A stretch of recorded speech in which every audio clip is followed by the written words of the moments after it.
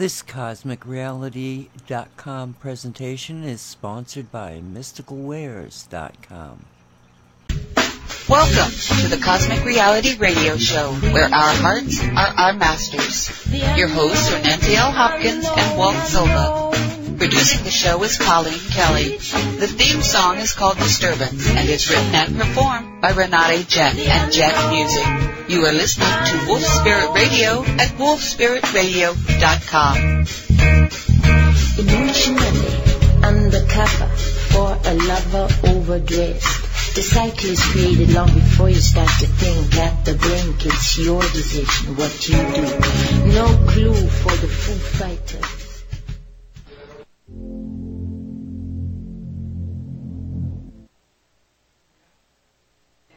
She had a lot of the hosts just quit when Dave died. They had been there for him and couldn't really see Wolf Spirit continuing without him. What they didn't know is that Dave was still here, as we have found out in innumerable times.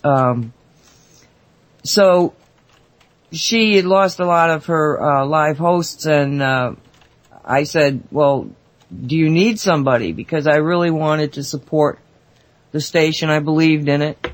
I believed in the message. I believed in the energy. Everything has an energy, and I just feel very at home and comfortable in the Wolf Spirit arena. I've been on other shows. They're delightful, but they're not the same. They're not the same energy. And, you know, so I'm drawn to it. And I said to her, you know, if you want, I'll do a weekly show with you. And I didn't know that she really didn't know all the ins and outs of producing. I knew very little about any of the radio part of it. So we started out together, and that was somewhere in December of 2014.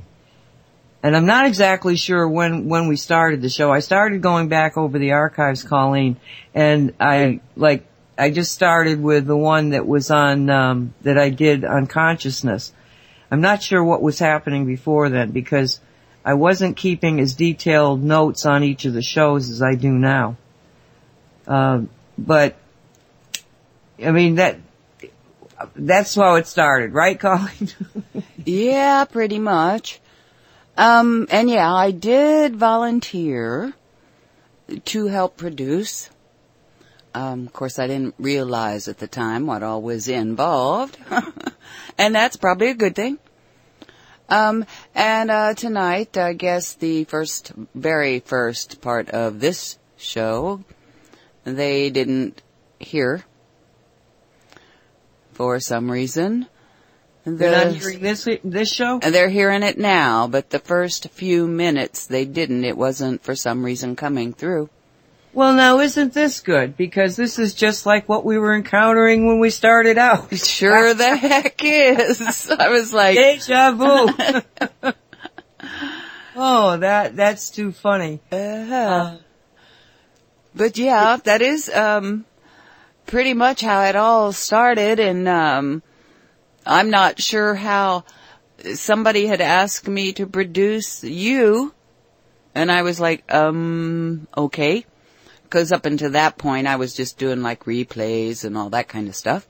And Dolly's show, you know, just Dolly was reading, and that was cool. But I had not produced anybody else. And of course, I knew Dolly really well, but I didn't really know you much. And so I said, okay, sure. And you know, we had all kinds of problems with everything. Production-wise, starting out. And then it kind of settled out until tonight. Well, when I got into it, I didn't even know what I really was going to do. I mean, okay, I got the show, but what am I going to do? And so the first couple of shows, I think, I don't even know if they're recorded or not, but they were probably about Shungite. As best as I can imagine, because that's what I was into at the time. Mm-hmm. But then I put together because we were having so many production problems, I put together a tape, which even now I consider one of the better shows because it delved into the concept of consciousness. And I took a segment concerning the little boy who remembered, actually had nightmares, was waking up as a toddler with nightmares of being shot down in an aircraft. And I played the ABC, I think it was, it had the the TV segment and that they were replaying on YouTube. And I talked about reincarnation, particularly with children, because children, their imagination has not been destroyed. And so they're more willing to think about things or let things happen in their heads and go with it, not just put them out. They don't have really probably a lot of the ability to do that. So when they're starting to get pictures of a past life, they're reacting to it as if it's real because it is real. But then I went into it was a tape with a discussion between Deepak Chopra and another guy whose name I'm going to not remember, and he was an anesthesiologist.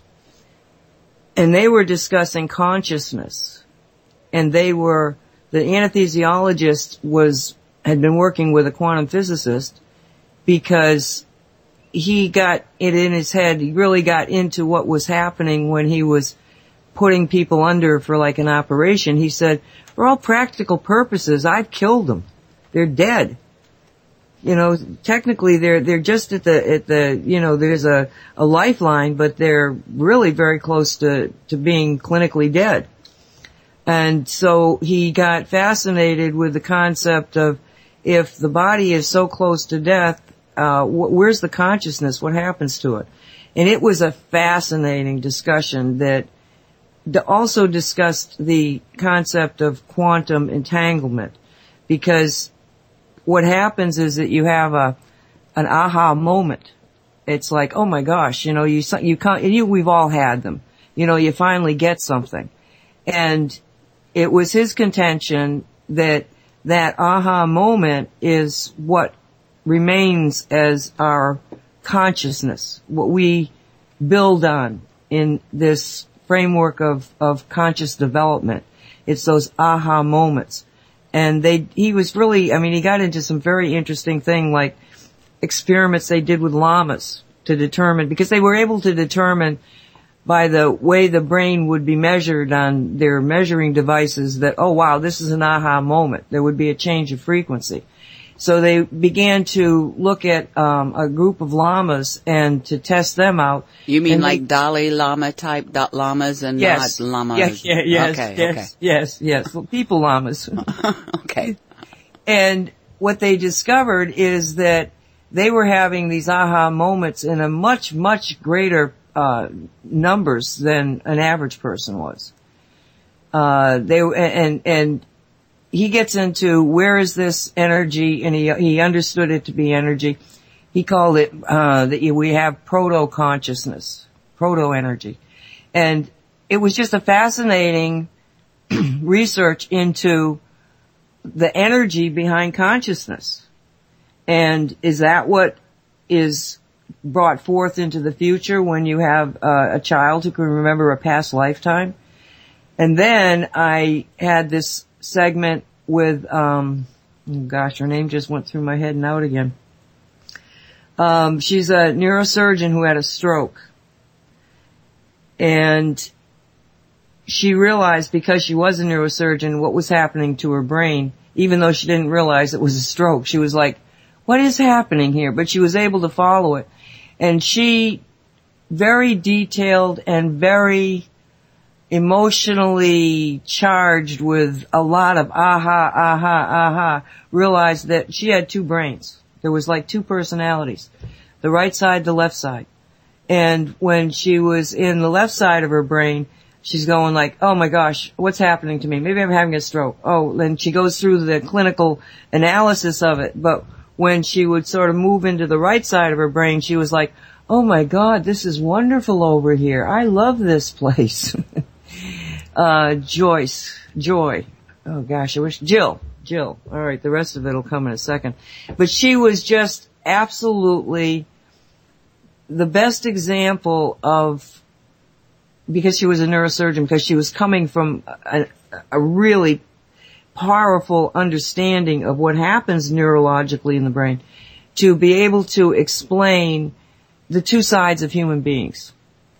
And I've never ever really walked away from that particular show, because a lot of what has guided me is this idea of the two aspects of the brain, the fact that it's aha moments, and the aha moments takes a thought, a learning, something, experience, and because it is recognized as being aha, it gets a frequency, and that frequency attracts to its other frequencies of the same frequencies on other thoughts, and it comes together as a consciousness, as a body of knowledge for a human being.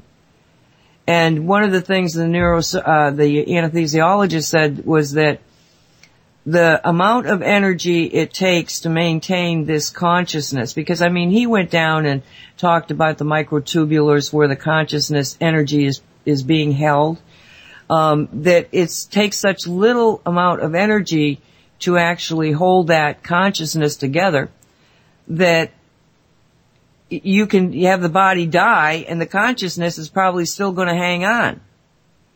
And that's why you have afterlife experiences where people are brought back. You know, the consciousness hangs around and says, well, are they going to live or are they going to die? Oops, we're going to live. Okay, back in. Boom. No problem.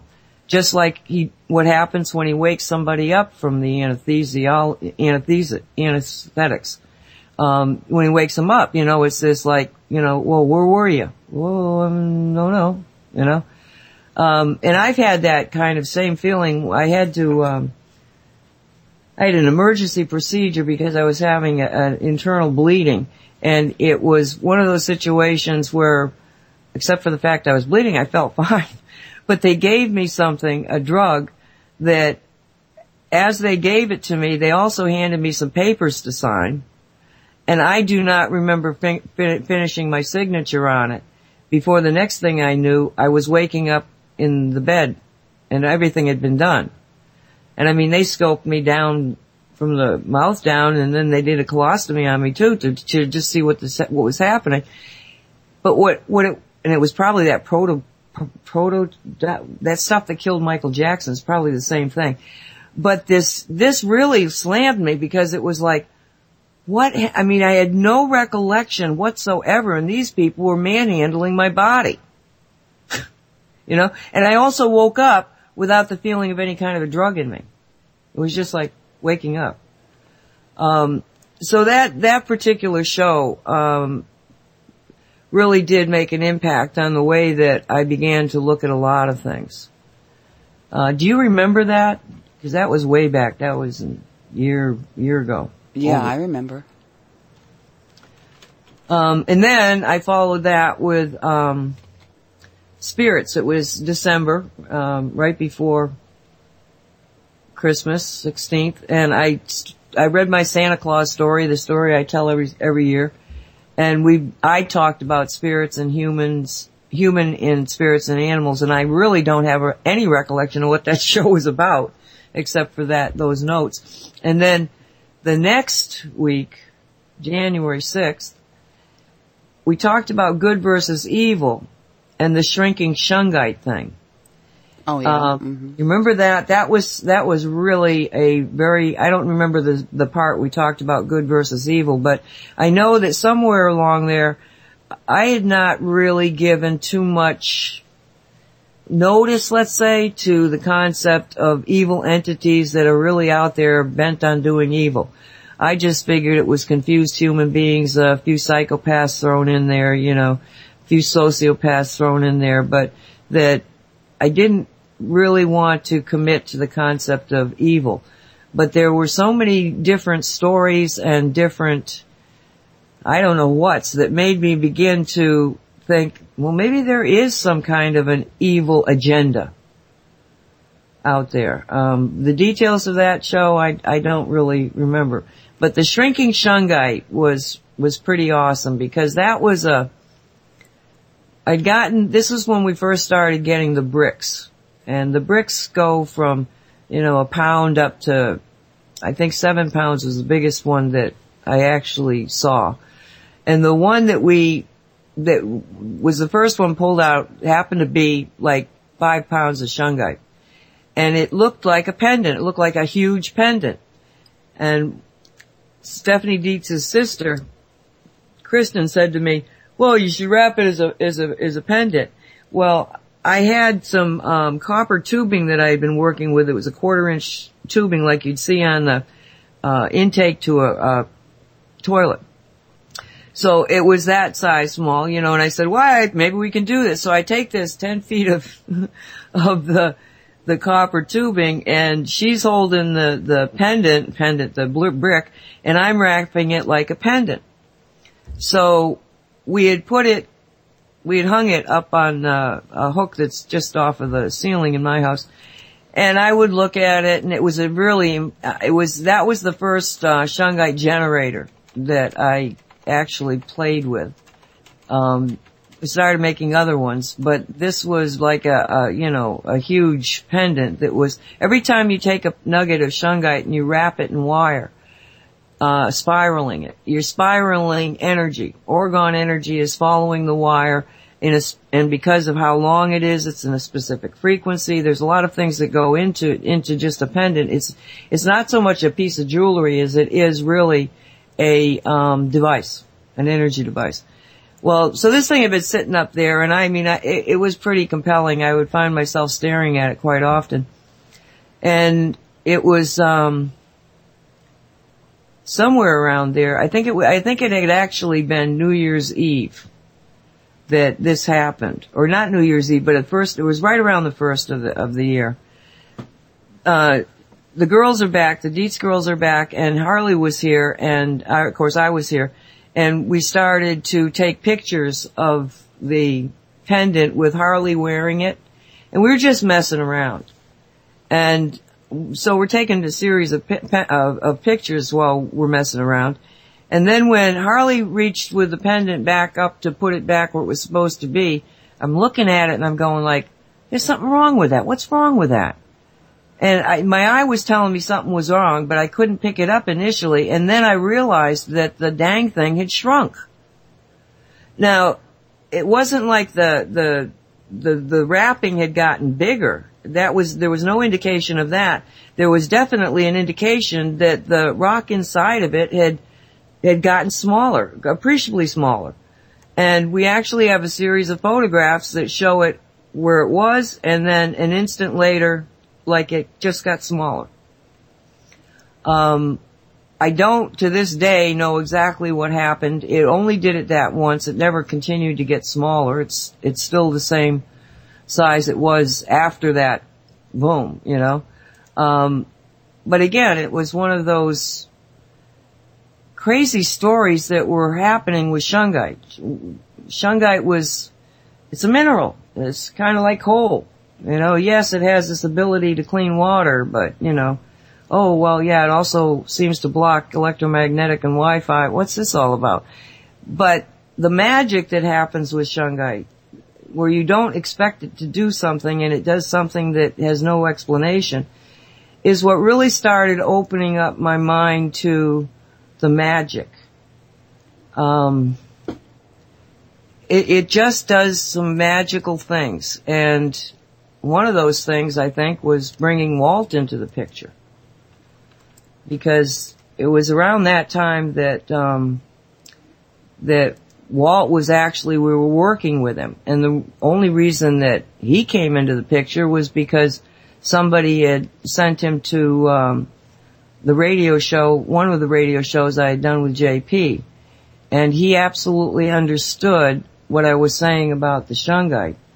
So he made the first shungite resonator and then informed me. Somebody did. Somebody pasted. He did a posting on Facebook, and then somebody sent me to it. And I was like, "Who is this guy? I need to talk to this guy."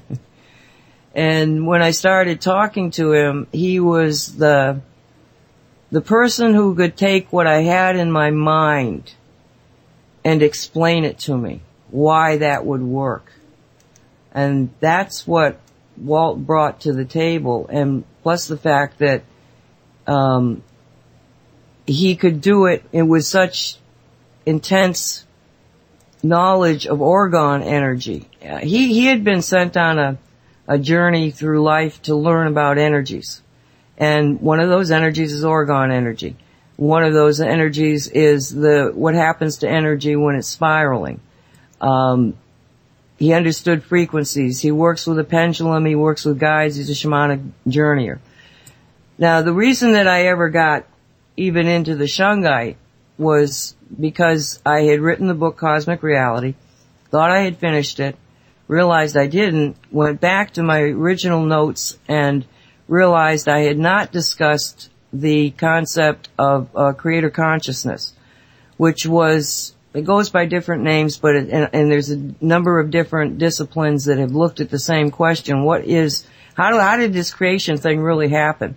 You know, not worried about the God into it or the Darwin into it, just like, you know, well, no, how does this happen? And a lot of it was being generated by concepts that were being developed by quantum physicists over the years, because it became apparent that when you got down into the smallest part of the universe, of our universe, the 3D universe, you have a situation where human thought actually interacts with what's happening. And that was one of the biggest, and probably to this day is the most explosive and profound learning that quantum physicists actually have brought to the table. So there was this concept that you cannot have manifestation without consciousness, and that consciousness being human thought.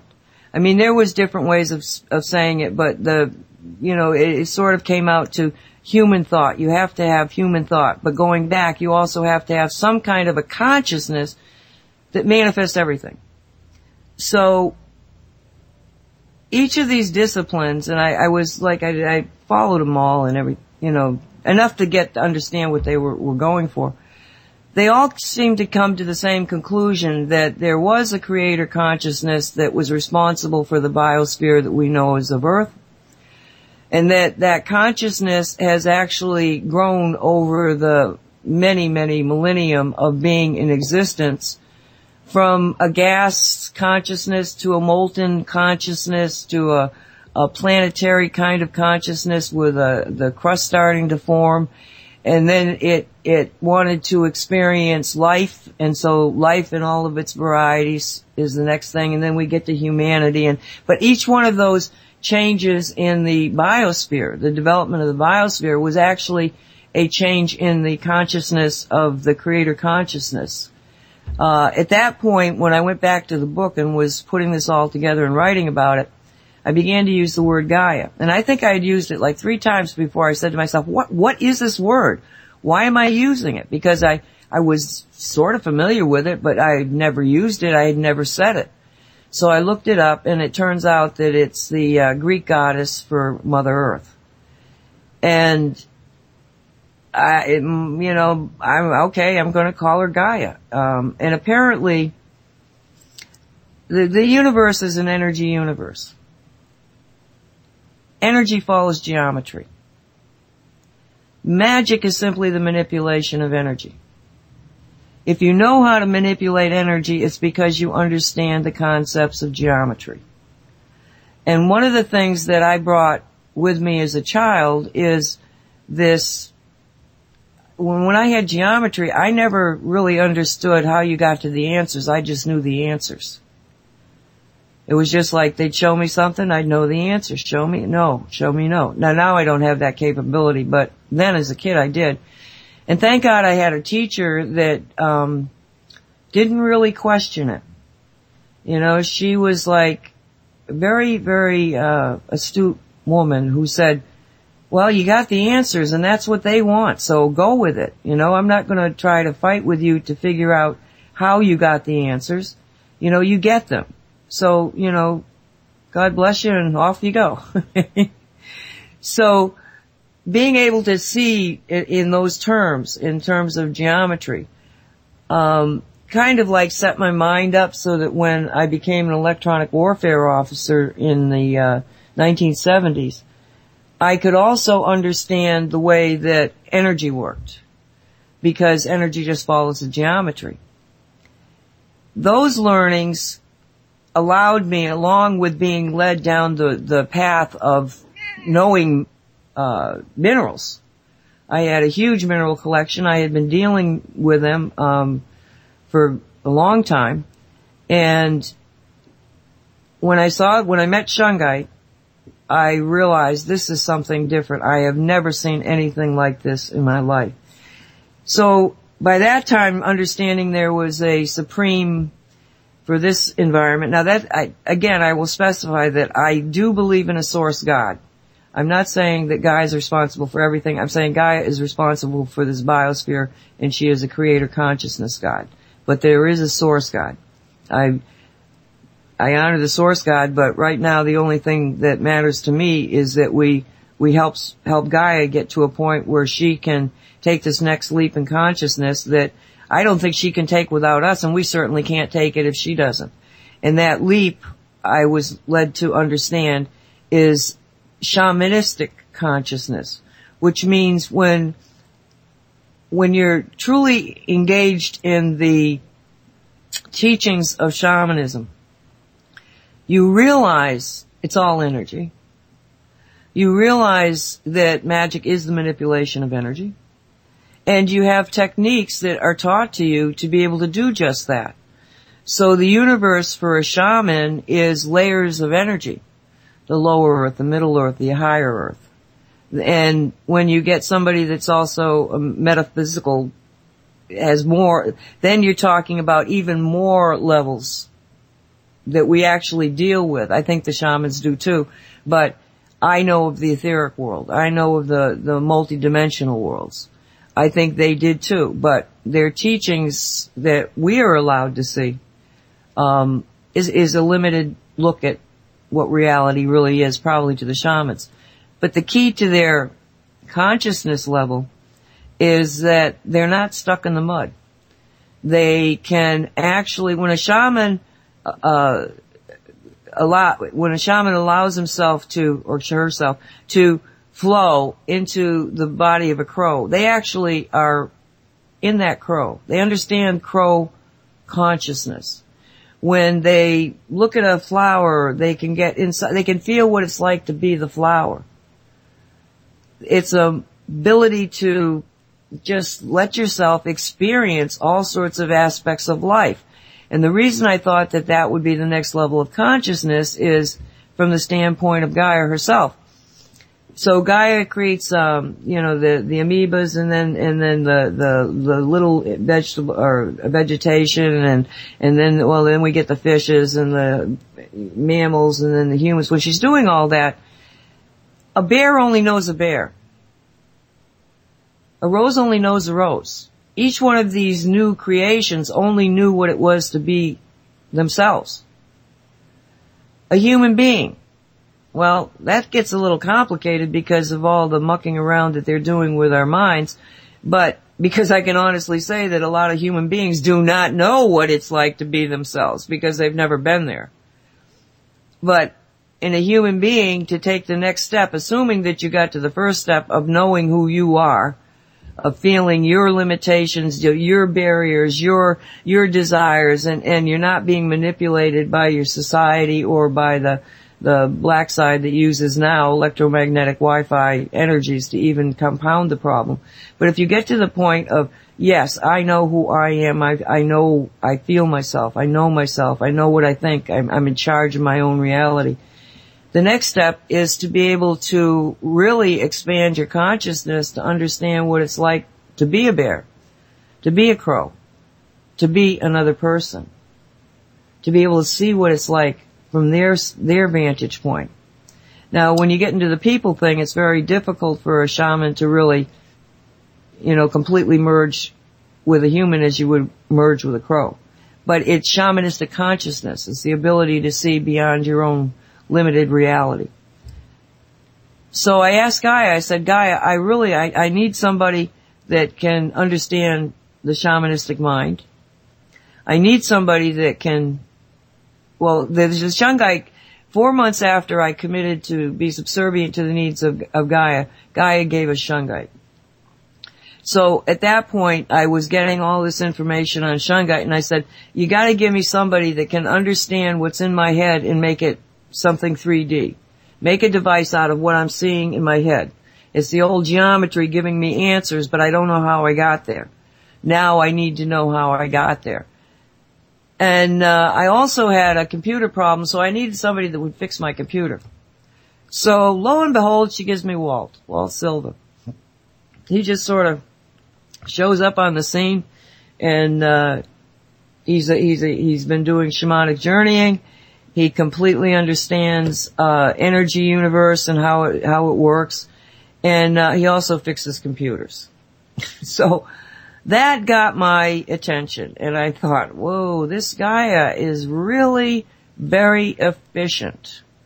And it was with meeting Walt that I think I got to a point of absolute knowing. Yeah, this is right. Because you don't take somebody like me and somebody like him and manipulate everything to get us together in the same page without it being right. Somebody's manipulating something. Is it ourselves needing the other person to be able to fulfill a mission? Probably. Is it higher self dictating what needs to be done? Probably. Is it Gaia herself saying, well, I need this Walt here and I need Nancy here and I need to put them together and get this thing done? Probably. Because everything is probable if you can't figure out if it's more or less. It's all probable. Everything's probable.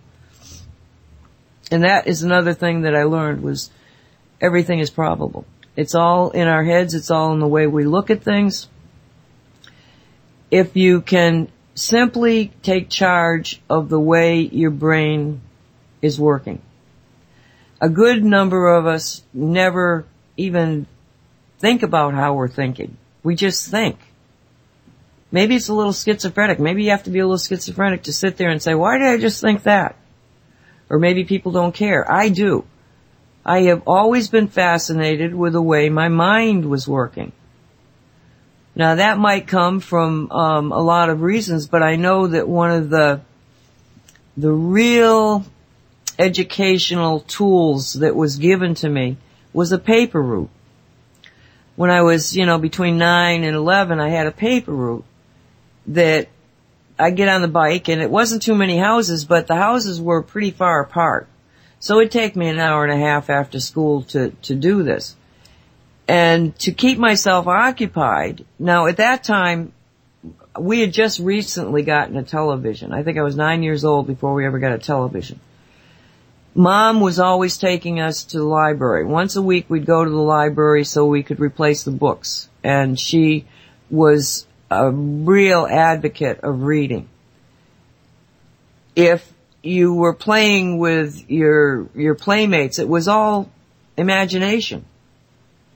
It was always imagination. It was like everything, even though you're playing in the sand pit behind the house with your friends, they're the cowboys, we're the Indians, they're the cowboys. You're always playing games in your heads. When I got the paper route, I started to write stories in my head. So I was given this incredible nurturing to be imaginative, to just let my mind play out in front of me. And that was probably the difference in why I look at life so differently than most people do. That I do see it as reality is what I think it is. Because I allow my brain, my mind, to imagine this, imagine that. And unfortunately, in today's society, that has been concertedly taken away from the children. And, they got an imaginary friend. Oh, no, you don't. Well, maybe they do. But if you are allowing imagination to grow and be nurtured, you are giving control to the human being, to the individual. And that's not what the black side wants. They want to control us all. I still don't know why. It seems like an awful lot of bother. I don't know what they think they're getting out of it. But that's, you know, I'm just rambling here because like I'm just going back over those shows that started us out on this journey and the factors that sort of came into it. Because it soon became apparent to me that we were with Walt and his relating shamanic journeying and what we were discovering about the Shungite, that we were entering into a field of knowledge that honestly is not followed by very many or any. It's one that is firmly based in science, and science that we do in fact understand, but it's also being driven by imagination. So we challenge the science. You know, well, what if we did this? What will happen? Oh, look at that. We challenge the imagination by saying, what's a jinn? What's a jinn? Do you know what a jinn is? I don't know what a jinn is. Nobody knows what, okay, Simon's talking about them. I don't really know what they are. They're bad guys. Oh, the ones in the genies. Oh, alright. And Walt says, well, I'll just take a shamanic journey and find out who they are. And he does. And then he comes back and he says to me, well, you know, I know where the jinn are and I know who they are. And so then because I'm a remote viewer, he can, and because I discovered this, that as a remote viewer, I really need something to anchor me into wherever I'm going. When the space shuttle blew up, the Challenger, when it blew up, it was like, I was drawn to it because of the emotional impact of everybody else being drawn to the same point. When he goes on a shamanic journey, because I am so emotionally tied to the fact that we have this mission together, he acts like an anchor. So I can essentially go to wherever he's doing the journey, and time doesn't exist, so time isn't there. I can actually go to where he's doing the shamanic journeying, because both are all occurring within the etheric, the energy field that is the blueprint for the 3D. So I go into the jinn area too, and yes, what he saw, I could see him seeing.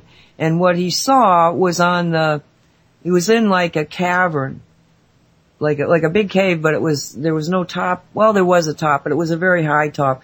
But there was this wall, and he said that there were symbols on the wall, but they were floating in front of the wall. And yeah, from the angle that I was, because I see him in the picture, I see him taking the trip. I said, well, what's he talking about? And so then I changed my position so that I could also see what he was seeing. And yes, there were these floating symbols, but they weren't attached to the wall. They were like floating in front of it, which was kind of an interesting thing. But he had already determined that these were something to do with tone, sound. And we had also started understanding more about sound during this time frame too. So we also had learned how to make etheric devices. So what we did was, he put up an etheric, life pyramid, which is the 3-sided pyramid. And anytime a sorcerer would use a sound, which was really the name of the jinn to control, another sound would counteract it and destroy its cohesiveness. It would just break the sound. And so when this thing went up, all of a sudden, all of the sounds that had been controlling so many jinn was canceled, and there were jinn all over the place waking up, like, oh my God, what just happened? And so we started working with the jinn. It took another 3 trips, two other trips, there was 3 altogether, in order to get them all freed, because we discovered that some of them were trapped in iron rings that sorcerers were using to trap them. Some of them were trapped in what they were doing and had not understood in their own beingness that they were freed. It was a very interesting kind of, but anyway, we ended up with the jinn, who are etheric beings who are critically important to maintaining the health of the nature spirit world. They are, the nature spirit world are kind of like 3D and etheric, but really more 3D than etheric, even though we can't seem to see them, but that's only because their frequency is faster than we can see. So like fairies and elves and things like that? Yes. Yes. Okay. The jinn work on the etheric only. But they kind of like are the ones that are giving structure to it all. I don't know how to explain it better than that because I've not actually gotten my finger on what it is, but I know that once they became free, immediately the elementals began to become much stronger. So are jinn elementals? No, they're not elementals. They're actually etheric beings. They don't have they can manipulate the 3D, but they don't actually live in the 3D. Whereas elementals are very much 3D, even though we don't see them, because they have etheric energies associated with them, like Bigfoot. Bigfoot is the same sort of character in that they can just change their frequency and disappear. That's why they seem to just, be there and then they're not. Is they're operating in, they can change their frequency. So we see things as solid because we're all vibrating at the same frequency. The best way to explain it is if I was standing on a track, like one of those athletic tracks, and you were running around the track, if I was running beside you, we could have a conversation. But if I stop running and I'm standing, then the only time we can talk is just before you get to me, while you get to me, and then when we pass me. If you were running really fast, I wouldn't even see you go by. Because you would be running in a frequency that was much faster than my frequency to be able to perceive. And that's what happens with the jinn, is that the jinn are really etheric beings, so you have to go to the etheric to see them. It would be, I suppose people might, somehow or another, think that they're seeing a jinn in 3D, where they're seeing a shadow figure or something like that. I don't think that's possible with a jinn. I think other spiritual stuff can have that. You can read that. But if somebody says to me, I saw a jinn, I don't think so, unless you're in the etheric. In the etheric, they will take on, for a shamanic journeying, a person journeying on in a shamanic way, they would take on a look that the shamanic person would see either as awful to frighten them. They can take on different forms. When I see them as energy spirits that, it's hard to explain, but they're almost like smoke, like figures of smoke and stuff. But they always have the same look to them. They always have the same shape. But Walt will see them as human beings almost. So they have the ability in the etheric to take on different forms. But I don't see them doing it in the third dimension. In the third dimension, where you have the elementals, the fairies, the divas, all of the little creatures. Sylphs, nymphs. Yeah, there's so many different names. And the story goes that for every plant that you have in your garden or in your yard, every plant has an associated elemental. So if you want a lot of fairy life in your yard, you bring in different plants. And that kind of makes sense to me. But once you begin to feel comfortable with these kind of concepts, look, I can't prove that all of this is true.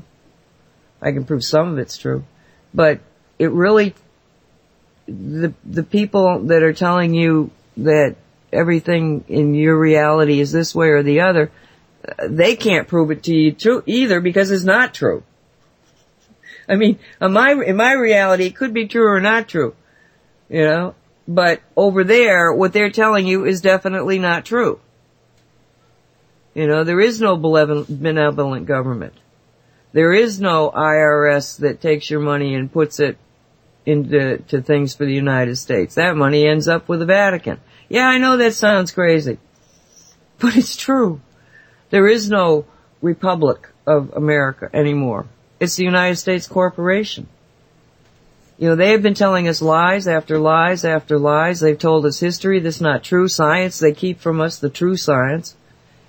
So everything that is in the old reality is provably not true. Not all of it, of course, but the vast important things, the main pillars of it. And so when Walt and I began to,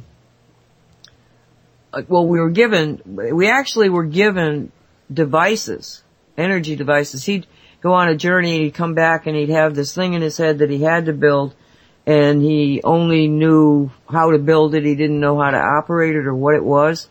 And he would send it to me, and then I've got it and I'm going like, okay, what is this thing for? And we were given tools to build a new reality before we understood what these tools, before the intention of building a new reality came about. We were actually given the tools. We were given the cube, which is an incredibly powerful device that essentially takes energy and grounds it into a specific space, is the best way I can explain it. Because what happened was that, okay, we got this old reality, we got this space over here that's not being used for anything, so let's use this space and we'll create a new reality. So we got this new reality space, and it was the cube that was anchoring this space that said, you know, like, this is the new reality, and if you're not Walt and Nancy, you stay out of it. Just stay out of this space. This is our space, we're building in it. And so then we were given a radionics box that was, the circuitry in it was based on shungite. So it's not just like a radionics box that works to manipulate energy. This was something that was working to manipulate energy with a shungite field that's being fed by the quantum field, which makes it that much more powerful. And that linked in with a crystal computer thing that I didn't even know I was building, but over the years I had this big slab of quartz, and I just kept putting rocks on it, and there's emeralds, there's every really known rock is, you know, that you would normally find in a store is in this pile. And when I started working with the radionics box, I realized that the radionics box, along with another device given to us, the shungite spiral, turned on these crystals. All of a sudden, they just turned on. The energy was like whoosh, boom. You know, I'm going like, whoa, what is this? And I'm told it's a computer. It's a crystal computer, which they have built crystal computers in the 3D. We know that that's the way to, you know, for massive amount. I mean, a quartz crystal, if it's used like a drive, like a memory drive, it would have more memory capability than anything you can even imagine. It's the next, they were talking about the crystals being the next computers way back in the 80s, right after I got out of the military. Some of the people, well, I wasn't out of the military, but I was out of the active duty. Some of the people that I had met that were working in research and development in Virginia, in this place you wouldn't know because I don't remember the name of it, but it was one of their secret sites that they would kind of like put in a residential or university area, and it was really a government facility of, you know, high classified information going on there. And it was a research and a development organization, and they were already working with the concept of crystals being the next generation of computers. That was back in the 80s, so you got to figure that they've got them. But understanding the full implications of what they were giving us as devices, that led us to the belief that, well, so we should be able to build this other reality. And we can build a space that's got all these energies in it for what we want to be in the new reality. And, it sounded good to us, so we decided to start doing this. Plus the fact that he was getting downloads of, different spirals that would have different frequencies. And so he's making these spirals, and we're putting them in the, what was called the, reality dialer, the radionics box. And these would be then sent through the computer system and then to the cube that's outside in the yard. And when we put that cube out there was 2 other people with me. When I put it out there, it was vibrating at such a high rate. It was like phasing in and out.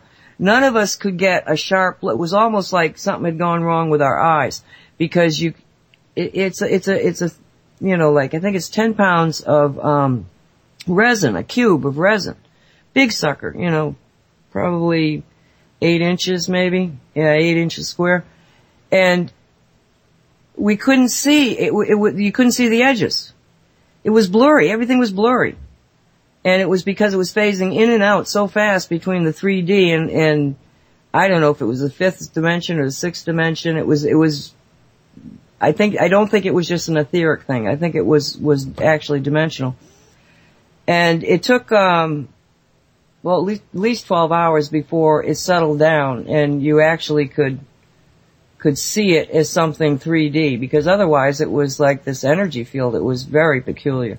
And no, I didn't take any pictures. They actually tried to take some pictures, but they couldn't get it in focus at all.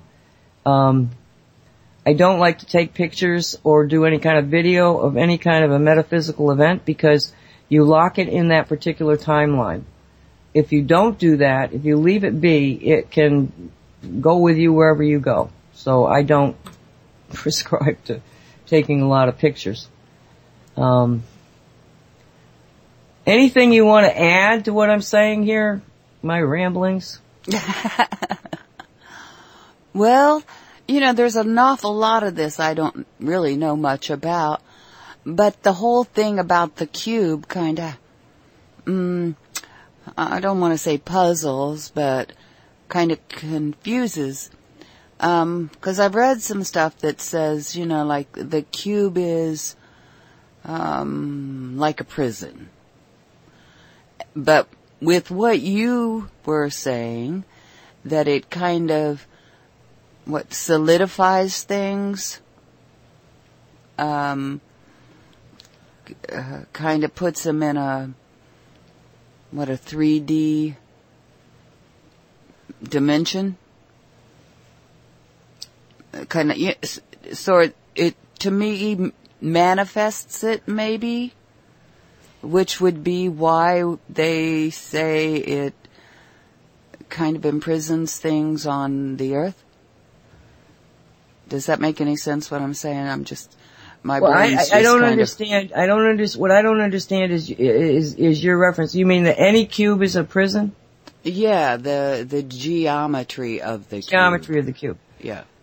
Well, yeah, sort of that would make sense. What the cube is, it's got, 6 of the, spirals, the shungite spirals. Okay, so each face of the cube has a spiral. And then these are connected to each other. What occurs out of this is you've got this absolute perfect geometry of the cube, plus the energetic reaction of the spirals, especially shungite spirals. It is like a prison in that it takes all those energies that we are saying we want in the new reality and holds them within this cube, the center of the cube. Okay? In other words, they're pure essence of energies. Then, like a computer, you know, you got this one section of your computer that's got all this data in it, which is the cube. And so when we are building the reality, we're actually using the cube as the source of the energies that are going into the new reality. Does that make sense? Yeah. It's almost like an anchor. It's almost like an etheric blueprint. Mm-hmm. Well, let's have this in there and that in there so that when it sort of got to look like a superstructure, you know, maybe like a big tunnel type of thing, you know, that's got all of this wonderful energies inside of it. It's like a drawing board of 3D energies. Here's the energies you want to play with. And I do believe that that's what we built. We built an area of new reality. And some of us just went there and lived there. And so you get some of us over here in the new reality, while the vast majority are still in the old reality. But as we focus on this new reality, because the second rule, okay, you got the first rule, reality is what we think it is. The second rule, majority wins. Well, we spend a lot of time just thinking about this new reality, and other people are doing it also. We just happen to be doing it in this story, this story frame, so to speak. But other people are doing it by, like Dolores Cannon, talking about the new earth. The Native Americans, as Barbara talks about, with the fifth world. There are a lot of people who are putting those images, those thoughts, those aspirations, trying to manifest a new reality. But the way that Walt and I went about it is like, well, let's just build it. So whether or not we're building the energy structure, you know, or not, everybody else is building an energy structure to hold some kind of a new reality, a new world. Mm-hmm. And what we've learned over this time frame is the concept that, you know, nothing gets done if Gaia doesn't do it. But because of this concept of you have for manifestation of you have to have the consciousness, but you have to have a witness in this case, and that's the human being. So Walt and I and you also have to have the story for the 3D. So we're going to take a break right now. I think it's the top of the hour. Let's take a break, and when we come back, maybe we'll talk more about that kind of thing, because that's what I hope that we've brought to our listeners is, you know, the realization that, you know, you really can build your own reality. Okay. And we're just doing it one way that I want to continue talking about. Okay, I also have something I want to talk about a little bit. Oh, excellent. So, we'll start with you. Okay, I'm going to put on Blackmail Gaia, and we'll be back in about almost 4 minutes. All right, we are back. And what is it that you would like to talk about? Well, you know, Dolly is reading, she sure is. My mind has gone lucid dreaming. Yes. My mind just went blank.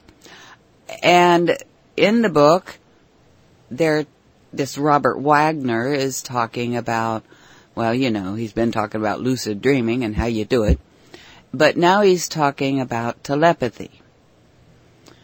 And so,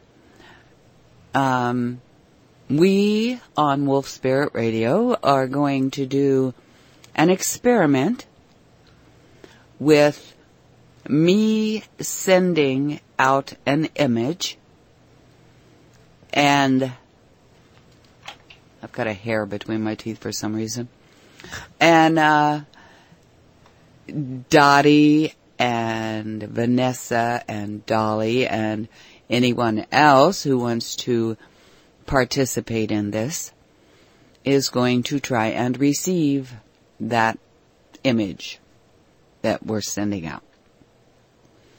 And so I've been putting that image in my mind and sending it out throughout the evening. And after this, margarita. No. But it sounds good. So anyway, I wanted to put that out there. let other people who may have missed Dolly reads for you earlier today. Wanted to put that out there for anybody that's listening now who may want to participate in this. And I guess we're going to start doing this every week at a specific time, which will be right after your show and before Haggy reads for you. I'm going to spend a few minutes putting that image out there. And we're going to do it this time every week. Why were you chosen for that job? Now, Rona says that it's hard to hear me. I mean, she's saying it to me. It's hard to hear me? Me. You're sounding fine to me. Speak, and let me look at my level here. Okay, 1, 2, 3, 4, 5, 6, 7, 8, 9. No, it looks good. Now, turn up your speaker, Mona. Earlier today, they were having trouble hearing me, and it may be that I'm going to have to shake the crap out of my mixer or something. Well, I'm sorry if it's not coming over perfectly, but like it is the show that. Yeah, turn up your speakers. Let me check my levels here. Everything looks good as far as my levels and stuff go. Well, if there's nothing we think we can do, if there's more complaints, then maybe we'll do something different. But I haven't changed it, and I was fine on Mona's show earlier today, I think. Yeah. So. Well, I don't know. I don't know, Mona. Turn up your speaker. Okay, my question is why were you the one chosen to send out the signal? I volunteered because we wanted to try to see, because some people are better senders, some people are better receivers. So I volunteered to be sending this time around. Okay, one of the things that we discovered is that people see either images or words. They hear words. Mm-hmm. So when you're attempting to relay a telepathic image, you really have to be able to visualize it. Like let's say we were playing with the cards. And you might want to start with cards. Because if you start with a playing deck of 52 and you start out, this is the way we started out. We started out with colors first off. I'd take a deck and I'd say to somebody, okay, I'm just going to go through and I'm going to see if it's black or red, and you tell me whether you think it's black or red. And when you start to sort of tune in and they're getting more hits right than they are wrong. Mm-hmm. Now sometimes you'll get a lot, it's 50-50. It's only red or black. And sometimes you get a tremendous number of wrong ones. What they've discovered in this kind of experimentation is that person is actually a really good telepath, but they're blocking it. So they're getting a high number of hits in the negative that they're missing versus just what chance would tell you. So they have to be dealt with in a slightly different way to open up their minds to be able to, see give the right answers. The other thing is some people seem to hear like a word. So you have to be able to visualize the color red, and you also have to be able to virtually spell it out in front of you, red. And different people have different ways of doing it. But to just decide on an image that you're going to pull out of the air is really so beyond any... Well, this is not an image I'm pulling out of the air. This is an actual something that I have sitting here that I can look at, close my eyes, envision it in my head, and it's a pretty simple sort of thing. Well, what I'm saying is basically that it's a training thing. Mm-hmm. I mean, yes, somebody probably is got the picture of a vase or a little cat thing or something in their head that you might be sending out to them. But for the vast majority of people, you have to kind of like train them, get them used to being able to get quiet and open their mind so that they can see these. And if it's a random thing versus the cards, that's why the cards were so effective, because once we started getting high hits in, in the colors, then we would go on to the suits. And then once we got them so that they knew, yeah, it's the Queen of Heart, yeah, it's the Five of Deuce, of clubs. When they were being that, yes, I got it. Then you could go into, different images. And sometimes, when there was like 6 of us, and if you happen to come upon them in the middle of the campus, we'd look at each other, and I'll send, and you'd send an image and see if that person could pick up the image. And that was it, but you have to train for it. So. Well, yeah, and we realized that, and so we were just, going to practice and see what works and all that sort of thing. And at this point, I don't want to change what I've been sending out for 3 hours, so. Okay, so you're going to do something after this show regarding this? Yes, but I've been doing it since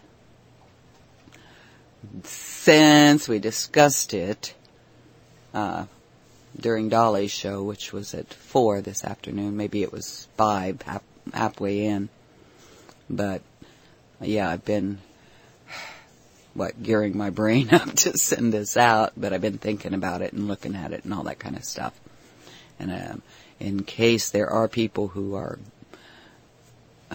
receiving it and getting it, I don't want to switch horses in the middle of the stream.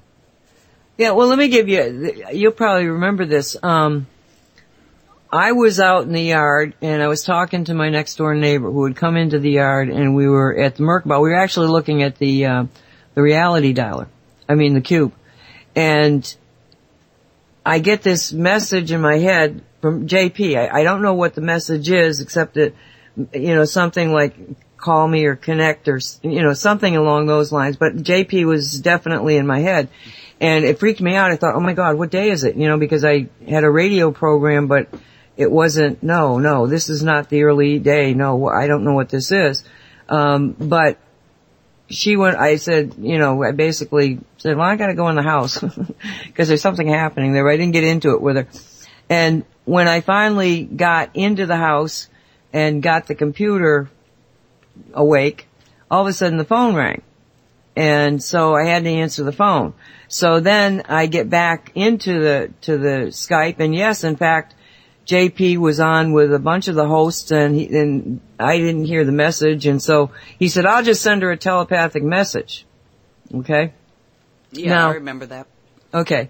Now, I had gotten the message, but because of the telephone, I had been delayed in responding. Now, what I saw happen there was that Jay was convinced he could do this. And he did it. But there was an awful lot of hosts that said, oh, this is bullcrap. He can't do this. And when they said that, they created a thought form that was essentially fighting against what he was attempting to do, which caused my phone to ring. Yes, it was somebody that was manipulated into calling me at exactly that time, but I don't get that many phone calls. And I found that to be fascinating. It's like, okay, somebody's trying to do something that, why don't you just let yourself say, well, it's possible, let's see what happens, instead of immediately dismissing it and then putting up an energy field that, in fact, could sabotage it. Mm-hmm. Sorry, I just took a bite of chocolate. Oh, the cat just got up on my lap. I heard. His feet are cold. It's a little cool here. I'm not sure what it is, but he's definitely, he normally gets up on me and he's like so hot. I'm like, oh, please go away. But, his feet are cold. Yeah, so, yes, I'm glad you guys are trying this. We'll, I'll gladly try to open my mind up, but like I say, you have to I found that certain people were like compatible. They could send signals easily. Mm-hmm. Other people just didn't. Even if you were good with one person, you might not be the same with another. Right. Well, we kind of felt like, because, there's a lot of times, because Dottie and Dolly and I have been in the chat room, this particular chat room, 4 years. And a lot of times we'll type the same thing at the same time, and you look up and it's like boom, boom, boom, we're all saying the same thing. And they're like, oh my God. So we thought, we can do this, because I think that many of us are already on the same sort of wavelengths. And we trust each other, and that's a big thing too, that a lot of us who are members of the pack here, and that includes you, that, there's a level of trust there. And there's a connection, as we were talking about, what day was it? Saturday? How many of us are connected in some way. So we thought, yeah, let's give this a try. Let's try this, because I think we can do it. The only way is if you try. That's why, on this show, we do some outrageous things just to see if it can be done. Mm-hmm. If we don't try, you don't know. Yeah, and don't give up. The first time around, if it don't work, keep on at it, because it's practice. It's working that muscle, so to speak. That if you don't work it, it's not gonna work. But if you just keep at it and practice and trust in yourself as much as in each other, I'm pretty sure we can do this. And plus, Dave got in on it too, because he was with Dolly today, of course. What'd he say? Oh, he was jumping up and down about it. Yeah, we gotta do this, and he was saying we. One, he's overjoyed. I'm sorry, I've still got chocolate, so you're probably hearing some strange sort of thing in my voice. But he was overjoyed that Dolly's reading this book, and honestly, it wouldn't surprise me a bit if he's not the one that pointed her to it. Because when she reads it, he's pulled up a chair and he's there with her. But he was real excited about this part of it. Wanting us to do this, because he said that the connection will be broken, and we kind of felt that meant the internet at some point, but that we can still be connected even though there's not that physical, material connector. Yes, I totally agree. So, yeah.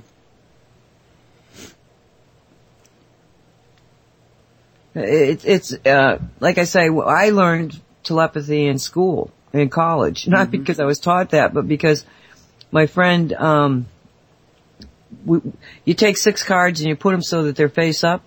Mm-hmm. And then you have a code, man, woman, child, I don't know, insect, mammal, so I don't know what the code is now.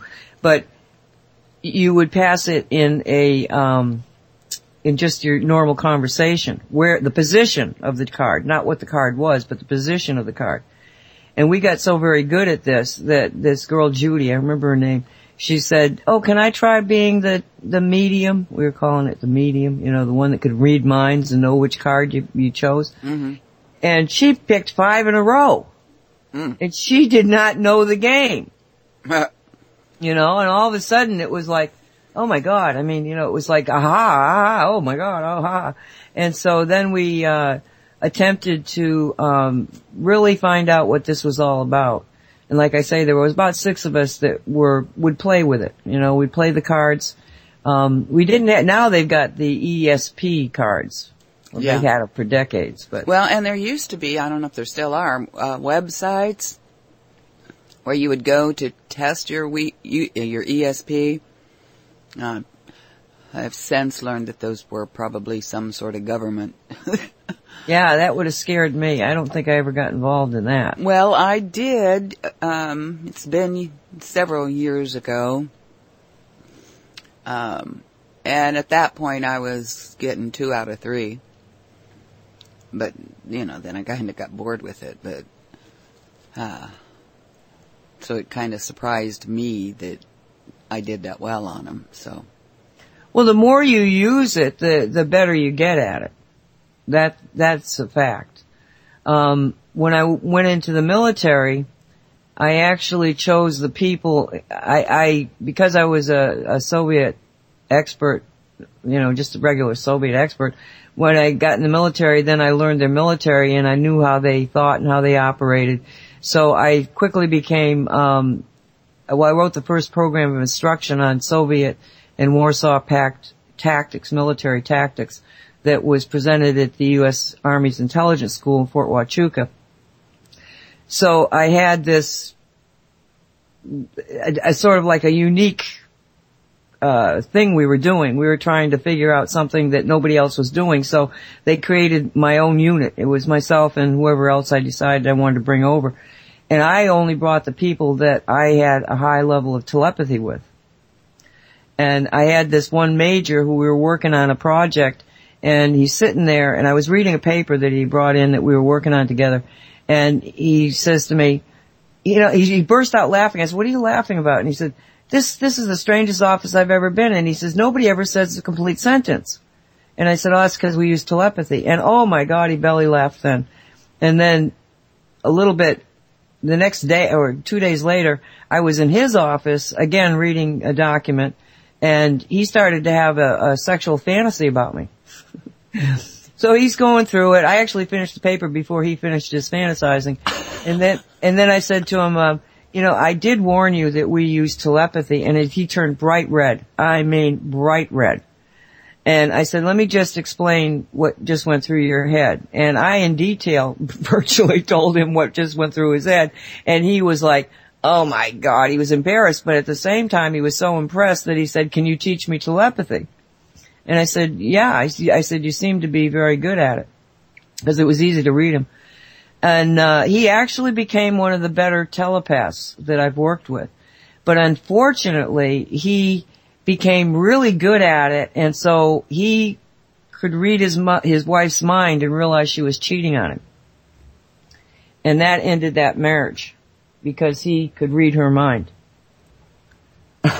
So there are drawbacks to being telepathic. Oh, yeah. Well, your opinion of me is absolutely none of my business. Exactly. But that's one of the reasons that I just stopped even attempting it, because, people are, you can get bad readings from people, because people always got things to hide. They're never totally honest, and that's what you come down to with the trust thing. Mm-hmm. So somebody's telling you something, but you're picking up the vibrations of a lie. Yep. And it might not be the actual words they're saying. It may be something that's associated with it. So it can get very confusing. Oh, yeah. And I just got away from it. I used it all the time in the military, because I would actually do what I called long-range telepathy, which actually turned into what they call remote viewing. I mean, that's what it was, but I just think of it as long-range telepathy. And then after I got out of there, it was like, no, I don't think I really want to know what you're thinking. Yeah, but at the same time, and maybe this is one of the reasons Dave's wanting us to kind of do this, is this state of this world these days, it might be a good thing a good skill to have, because if things get crazy, it might be a good thing to be able to read intentions and stuff. My thoughts. First off, I'm not really concerned about the internet going down, because the internet is computers attached to a bigger computer. Right. And even if they took down everything that we're using now, it would not take very long for it to come back up, and with different computers and different servers. It's not like it's high secret information. You know, you can take any 3 computers and make them into an internet. I mean, in your house is a mini internet if you've got a network. And you just go and you attach the network to the next network. And they actually have very powerful server computers that they can take out into the boonies to be able to tie in other smaller computers into a miniature internet. It would not, they can attempt that, but all that would do would be to piss off the world, and the world would react. And I'm talking about the kids. Oh yeah? We'll just build us another one. Not a problem. Some things I don't think they want to do, because also if that was to happen, they would lose their ability to control. I don't underestimate the way the internet does act like a control mechanism. Well, and I think too,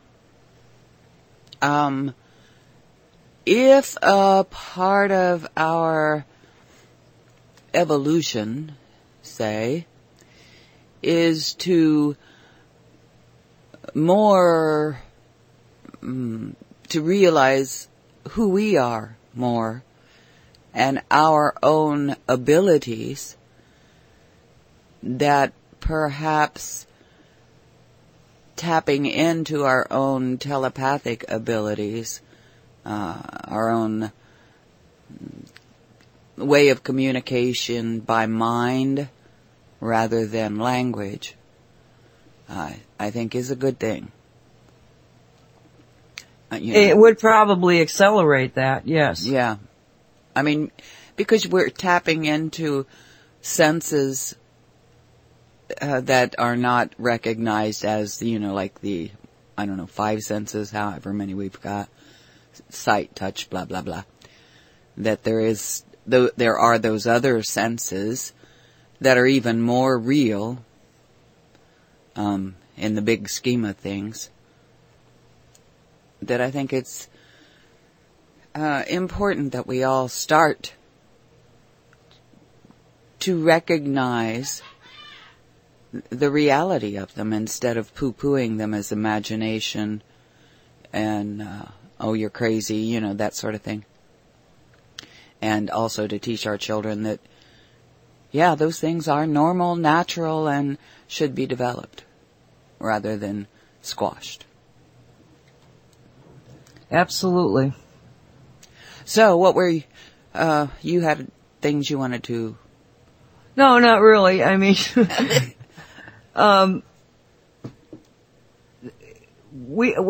it was really my way. I wanted to go over what we've gone over, but I wanted Walt to be here, but Walt hasn't been here for the last 2 weeks. And next week we have a guest on. So I said, well, I'm just going to talk a little bit about it anyway, because the truth of it is that the whole radio programming, I mean, going through it, we all have learned so much from all the shows that go on, from the community. It's happening. Even though we are awake, we are awakening in even a much more expanded way. Even though we understand the problems, we also believe there are solutions. Yes, we know that reality, the old reality, is just really going to hell, and let's just make another one instead of worrying about trying to fix it. And I think that this is something that has not been tried before, anywhere. That a species is expanding to such a degree that they absolutely believe that they can create a new reality and then do so. That takes, the dark side, well, you can play with that reality if you want. Nobody's going to be there very shortly. And it's like I've said, we've got the timelines. If you decide to go to the right or the left, if you go to the right, that's where your focus is. So that's what maintains the timeline, is your focus on it. The left one goes off for a while, but because there's nobody putting any energy into it, it just fizzles out. And I think that that's what's going to happen, is that we're going to have more and more people who stop listening to and believing the old reality and start listening to people who are talking about the new reality. Mm-hmm. Now, we've talked about how in 2015 there seemed to be a great awakening, on many levels. And I have a friend of mine who used to live down here, moved up to North Carolina, so the only time I ever talked to him was once a year over Christmas and, New Year's. And I'm talking to him. Now, this is a guy that doesn't own a computer, has probably never been on a computer. He's been retired for at least 20 years. And he is talking about his brother who died in this past year. And he's explaining what happened to him. And then he says, because he died of cancer, but he says, he says, why is it? He says, why are these people dying? He said, do you think it's that stuff they got in the air? What do they call them? Chemtrails or something? You think it's that? And I'm going like, how does he know about chemtrails? Where did he pick this up? It's certainly not mainstream media, and he doesn't get on the internet. So somehow or another, somebody he met who understood this talked to him. And then he looked at the sky and said, well, that's true. I can see this crap up there. And he's made an amazing jump. And, he supposed that, what are they, and he kept saying to me, what is this stuff? What are they doing with it? And it's like, oh, yes, a long conversation. I don't know if I want to get into that. But the fact of the matter was that he knew it, and he's not a conspiracy buff. He's not somebody on the internet. And to me, that was one of those, see, there is collaboration. There are people waking up all over the place that probably shouldn't even. But that's because we do these shows. And we put this information in the minds of ourselves and of our audience, and that feeds the collective consciousness. And so you got people that all of a sudden are going like, what was that? What chemtrails? What's a chemtrail?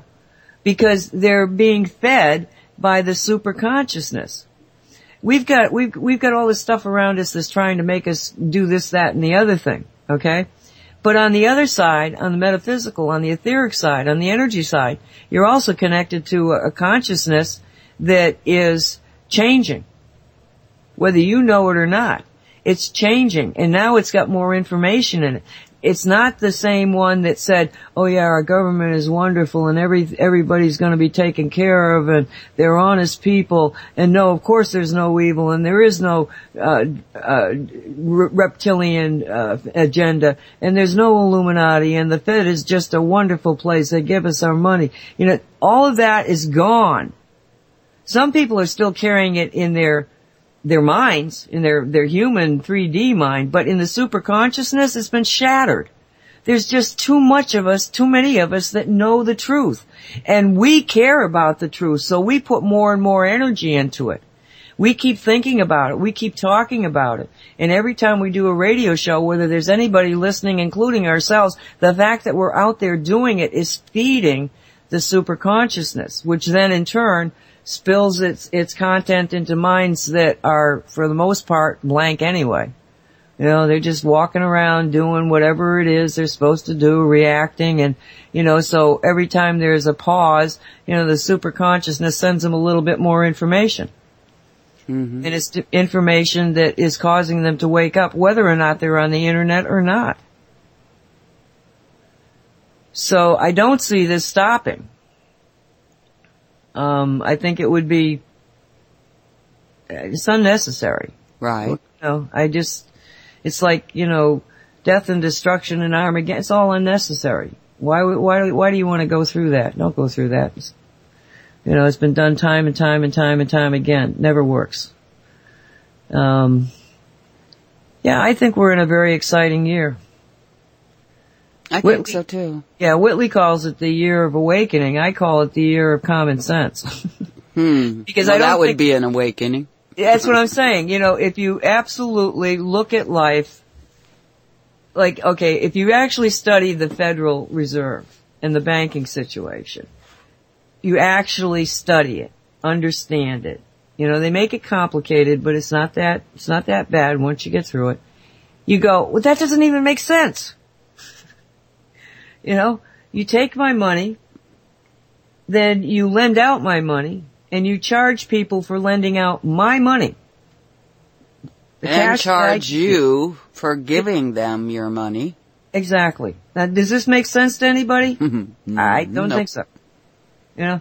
So when you get down to the fundamentals of what is really out there, so that you can see the picture clear as day, you go, well, that's not good and that doesn't make any sense. The fact that we think we live in a government of a republic, we don't. It's a corporation. Mm-hmm. They have a DUNS number, which is an identification number so that you can be on the stock exchange. I've said this time and time again. The United States is on the stock exchange. You can buy and sell it. And what has it got? It's got the chief executive officer is Obama. The second one is Biden. The number of employees is the exact number of employees in the Federal Registry for federal employees. And what's its job? Oh, it's the federal government of the United States. It's a corporation. And once you see the information and you see it clear as day, you go, that's not right. No. You know? The 9/11 situation. Okay. These buildings came down in 11 seconds. You're talking about at least 70 stories, 70 stories that are falling.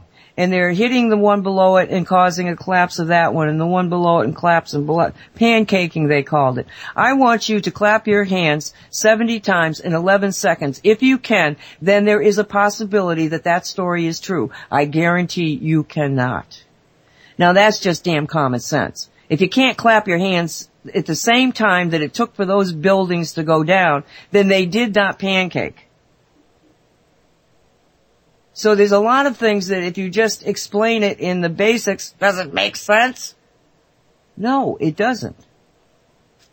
And that's why I say to get to the year of awareness, you have to have common sense. We have to be able to simplify this to the point that you can say, does that make any sense? And then all of a sudden, like, no, you know, well, luckily we're far enough down the pike that we can, actually have solutions. I mean, because one of the reasons that so many people initially don't want to hear this is because they don't know, they lose their anchors, their moorings, you know, and all of a sudden it's terrifying. You know, they can't, everything that they've been taught to believe is a lie. Mm-hmm. Well, where's that leave them? Mm-hmm. Well, thank God that we've gotten to a point that we can say, well, we know the solutions. Don't worry. Don't panic. It's okay.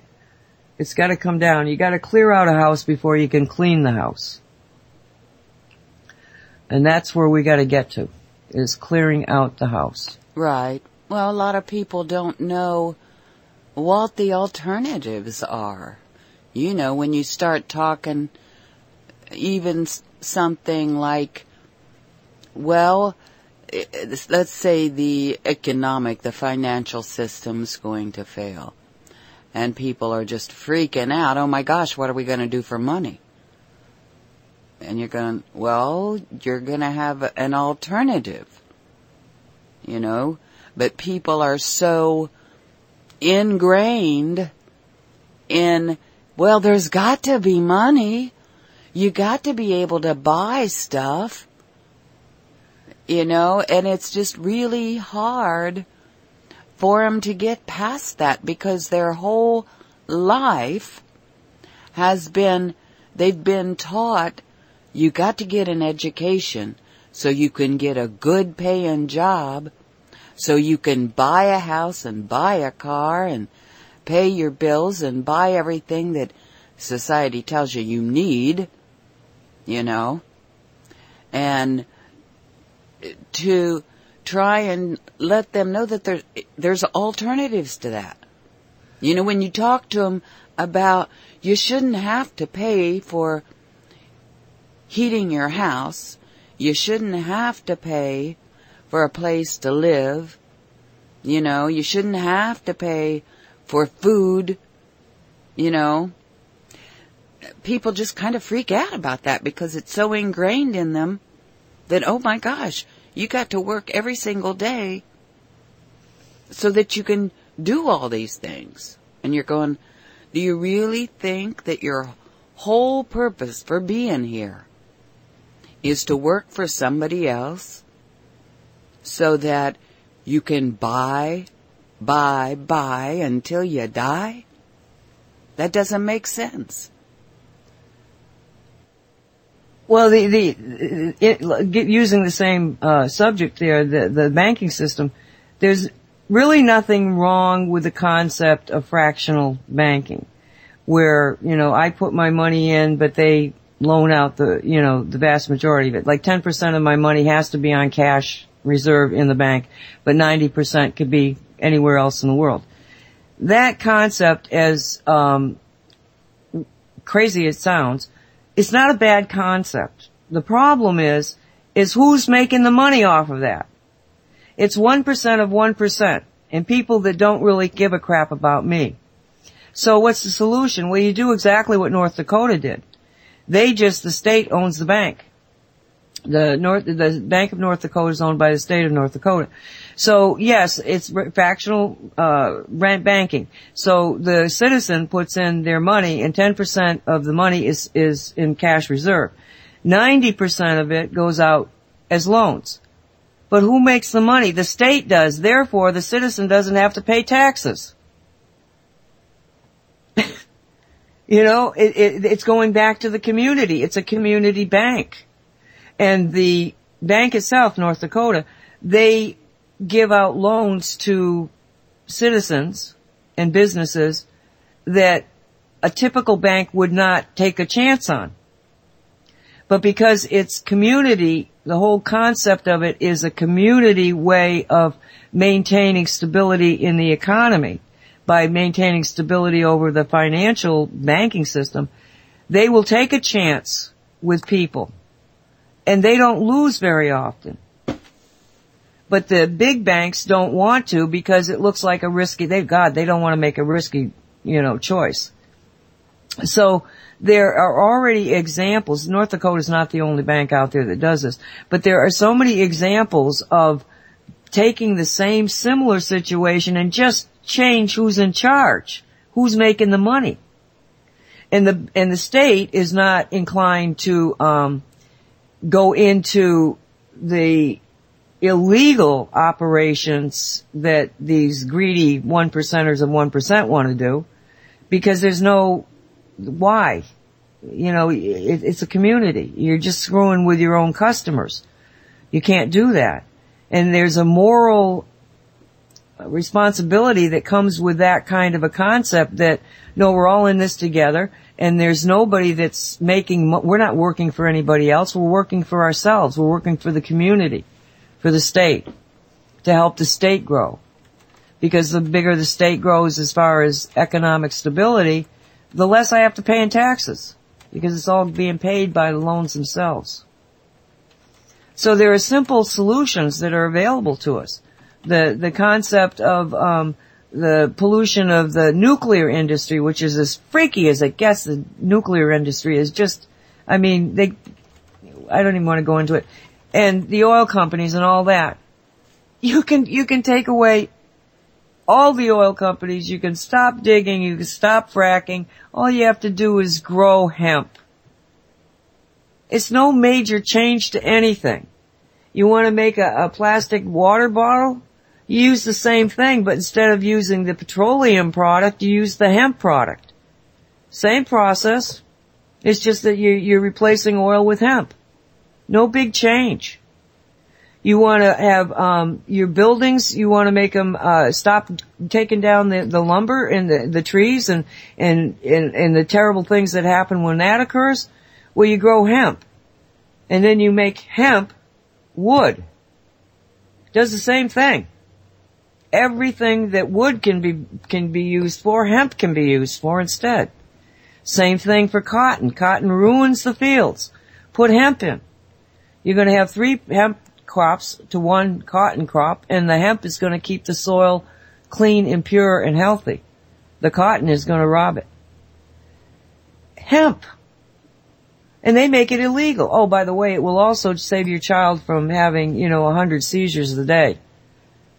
But they don't want us to know this. Well, and it also cure cancer and blah, blah, Yeah, it'll they don't want the that stuff. pharmaceutical company. Yeah. So the answers are simple. The answers are common sense. And, I actually looked and I said somebody's already done this. And sure enough, I did find a study done on how much hemp you would have to make to replace the oil company. Mm-hmm. And, it was like, oh, we don't have enough land. Well, yes, you do, because you can grow up. Mm-hmm. You can build buildings like parking lots that are really hemp farms. You don't have to have it on an acre of land.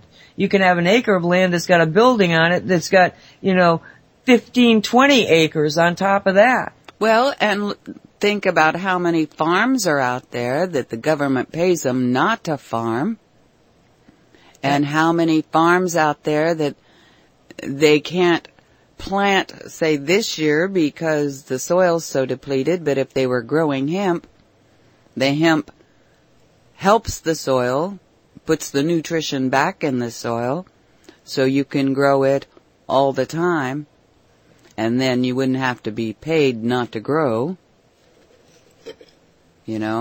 Well, it used to be that hemp was required, well, like in England, they used to require people that if they had X amount of farming land, X amount had to be growing hemp.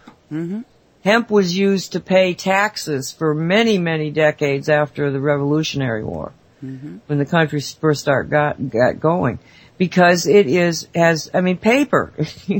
Hemp paper will last a lot longer than, lumber paper. It's crazy. And these are just 2 examples. The cars, water cars are absolutely viable. Mm-hmm. It's hydrogen, it's oxygen. Hydrogen and oxygen are put in 2 different spherical tanks on the shuttle, and then when they mix, they explode and they send the shuttle to the moon, or the shuttle to orbit. Okay? It's the same concept. You take something that breaks down the oxygen and hydrogen in the water as gases, and then you put them into a environment where they explode, pushing a piston that pushes your engine. There's nothing very complicated about this, but it gets complicated when you are assassinating the people that are trying to build this. Mm-hmm. And we have dozens of examples of that. Mm-hmm. So none of these things are even remotely problems once you look at them. But the biggest solution is the fact that there is a breakaway civilization. There's a civilization living out there in a Star Trek universe. And the powers that have got them under control are keeping those people from, in some cases, they don't even know that Earth is still around. That's how weird it's gotten out there. But if this is true, and I have no reason to suspect it's not true, I have to believe that those people that are off-world are missing something. They're missing an energy connection to Gaia. It's weak. Their hearts are weak. They're not in good condition. And when they finally wake up, and that's why I think that in this thought warfare, it's not just a matter of, let's go free the jinn, or let's get rid of the black goo. I think that we have to reach out to the minds of everybody else that's human and say, wake up. I love you. Wake up. And if we can just work at that level to put out blessings to all of our fellow mankind and say, wake up, we're here. We're one people. They're trying to keep us separated. It's not working. It's falling apart. Wake up. It's okay. Wake up. to me, that's where we have to, at least that's where I know that I have to go in my own mind, is to work more concertedly with just reaching out telepathically, etherically, okay, to other people. I mean, yes, I think it's a great example and exercise what you're doing, but I also say, look, it's real in a very fundamental way that you can do this to every single human being out there. Send your thoughts out and say, wake up. Everything is fine. We need to come together. You know, put that image out there. Because if 1 out of 10 picks it up, you just made a major windfall. Yep. I think you're right. So it's 8:54 on January 5th. It's going to be an interesting year. Yes, it is. We started out really, really well, and I think it can only go uphill from where we're starting. Yeah. Now, I've noticed this, Dottie wrote that her, niece's 2-month-old baby just died. Mm-hmm. And my heart goes out to your family, Dottie. I mean, that's such a tough one. Yeah. But the reality is that we don't understand, none of us, all the intricacies of why somebody comes and why somebody leaves and why somebody only comes for a little bit. But he would be my nephew, his son, had tremendous number of physical ailments and wasn't given but a few months to live. And that little boy continued to survive. And the people that he touched in that very limited, I think he may have lived to be almost 2 years old. In that short lifetime, the people that he touched were changed forever. I never met him. Talon, his name was. I never met him. But the people that he touched just were changed. So sometimes it doesn't take but a very short visit before that spirit needs to go again, but they leave something behind. It's just such a difficult thing, Dottie, and I do feel so bad for your family, but you know, you just don't know about these things.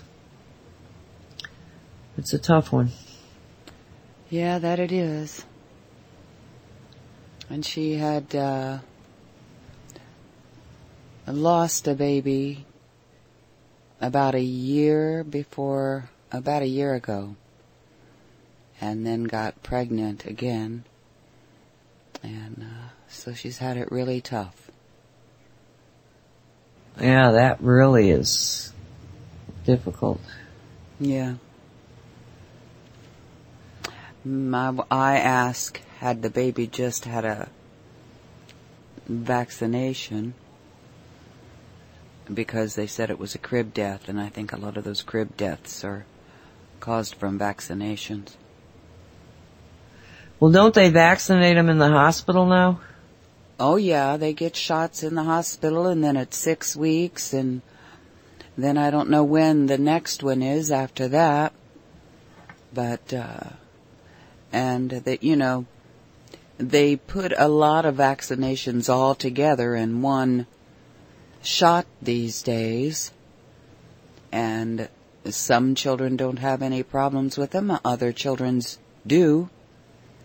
And also, you know, the mercury that's in them, because I remember when my twins were being vaccinated, they must have been about 2, I noticed that the nurse did not shake up the bottle before she stuck the needle in to draw out the serum or whatever the hell it is.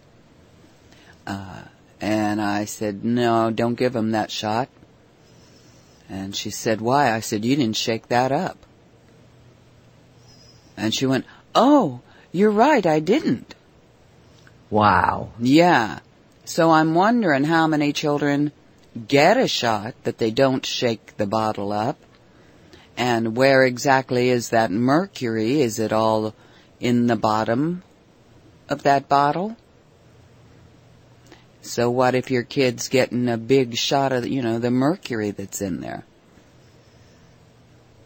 And this was a pediatrician, a highly recommended local pediatrician.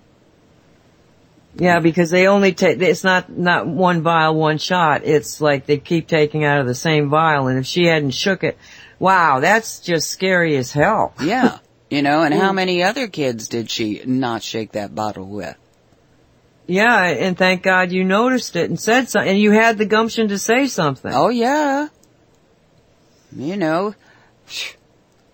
Because I was just like, because I noticed on the bottle, I could see well then, that it said shake before using, and I went, you didn't shake that. It's like, you're not giving them that one. So what'd she do? Put the shot back in it and shake it? She threw the needle away and shook it up and then drew more out. So you still don't know what you got? Yeah, because like I said, you don't know how many times they're pulling out of that bottle. You don't know how many times they don't shake it. And so what's in the bottom of that, that your kid's getting? Wow. Well, we're at the top of the hour. Sorry to end on that point, but boy, my God. Again, so sorry, Dolly. My condolences to the family, and I know that Colleen feels the same. Yeah. And, hopefully Walt will be with us next week. We are a, supporter.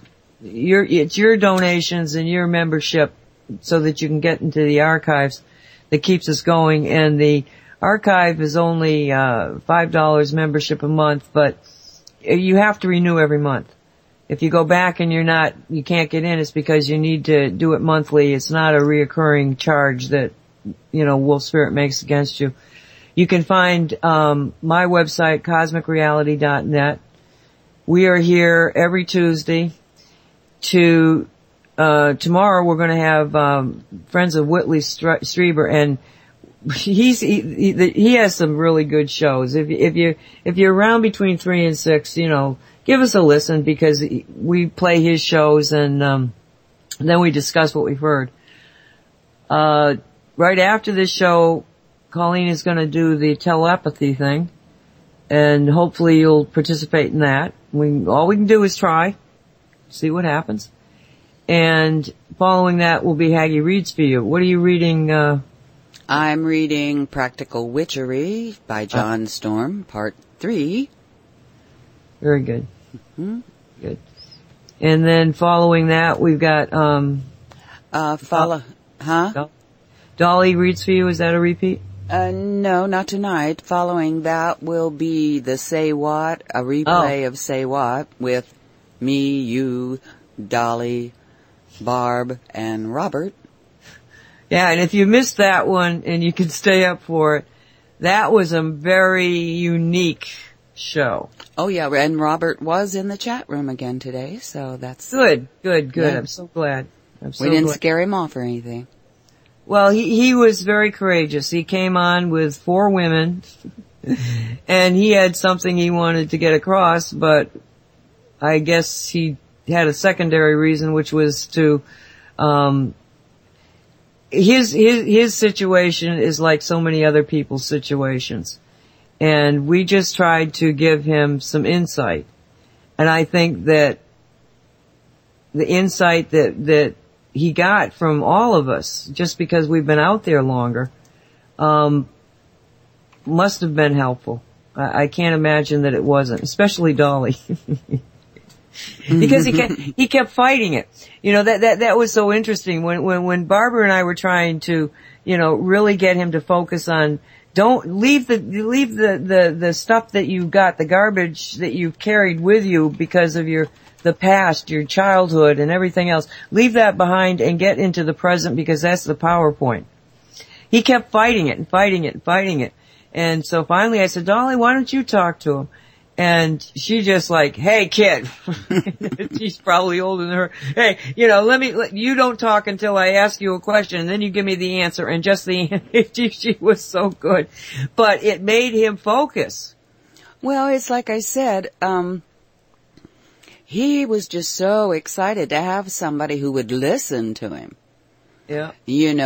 'Cause you start talking about this stuff to a lot of people and they don't want to hear it 'cause that's just all crazy or that's just evil or, blah, blah, blah, blah, blah. And he was just so excited to finally have someone that he could talk to about it. But people tuned in to, because he had no one that would listen to him about it, I think that there were other issues that developed because nobody was willing to listen that he needed to deal with first. Yes. And it happens to everybody. Yeah. I mean, if you're out there by yourself and you've got nobody that will even listen to you, you're alone. Mm-hmm. And at least we not only listen, but we talk and we share things that we probably wouldn't share with our own family, but we'll share with our wolf spirit family, because we are a family. It's, it's that old concept, you pick your friends, but your family's another situation. People get drawn here and it's Dave's image of what could be that keeps them coming. So, yeah, Dottie. It's Dottie, not Dolly. I'm saying Dolly because, to be honest with you, I misread that. Wow, it's Dottie that had the niece die. Dottie, my condolences. I'm so sorry. It was my eyes though, because now that I see the TT and the L, I go, oh gosh, Yeah. My apologies. You should have corrected me. Well, you were on a roll. I thought I'd wait. I'm easily corrected. Well, it is, as you say, top of the hour. Yeah. And, I think that what I'm going to do while I'm focusing on what I'm focusing on is put on a piece of music before we get into practical witchery. I mean, music after your outro. Okay. I'm pulling something up there in its place. So, I thank you. I thank you, and I thank the audience, and be safe. We'll see you Wednesday, hopefully, and we've got Friday things happening and Saturday things happening, so please make us your, at least a temporary home through the week so that we can just stay connected, because we might lose the internet. We have to develop telepathy. Yes. Love you. We do. Safe. Good night. Love you. Teaching, preaching, the unknown, unknown, unknown. You have been listening to the Cosmic Reality Radio Show, produced by Cosmic Reality Radio. Thank you for listening. Choose your heart as a master.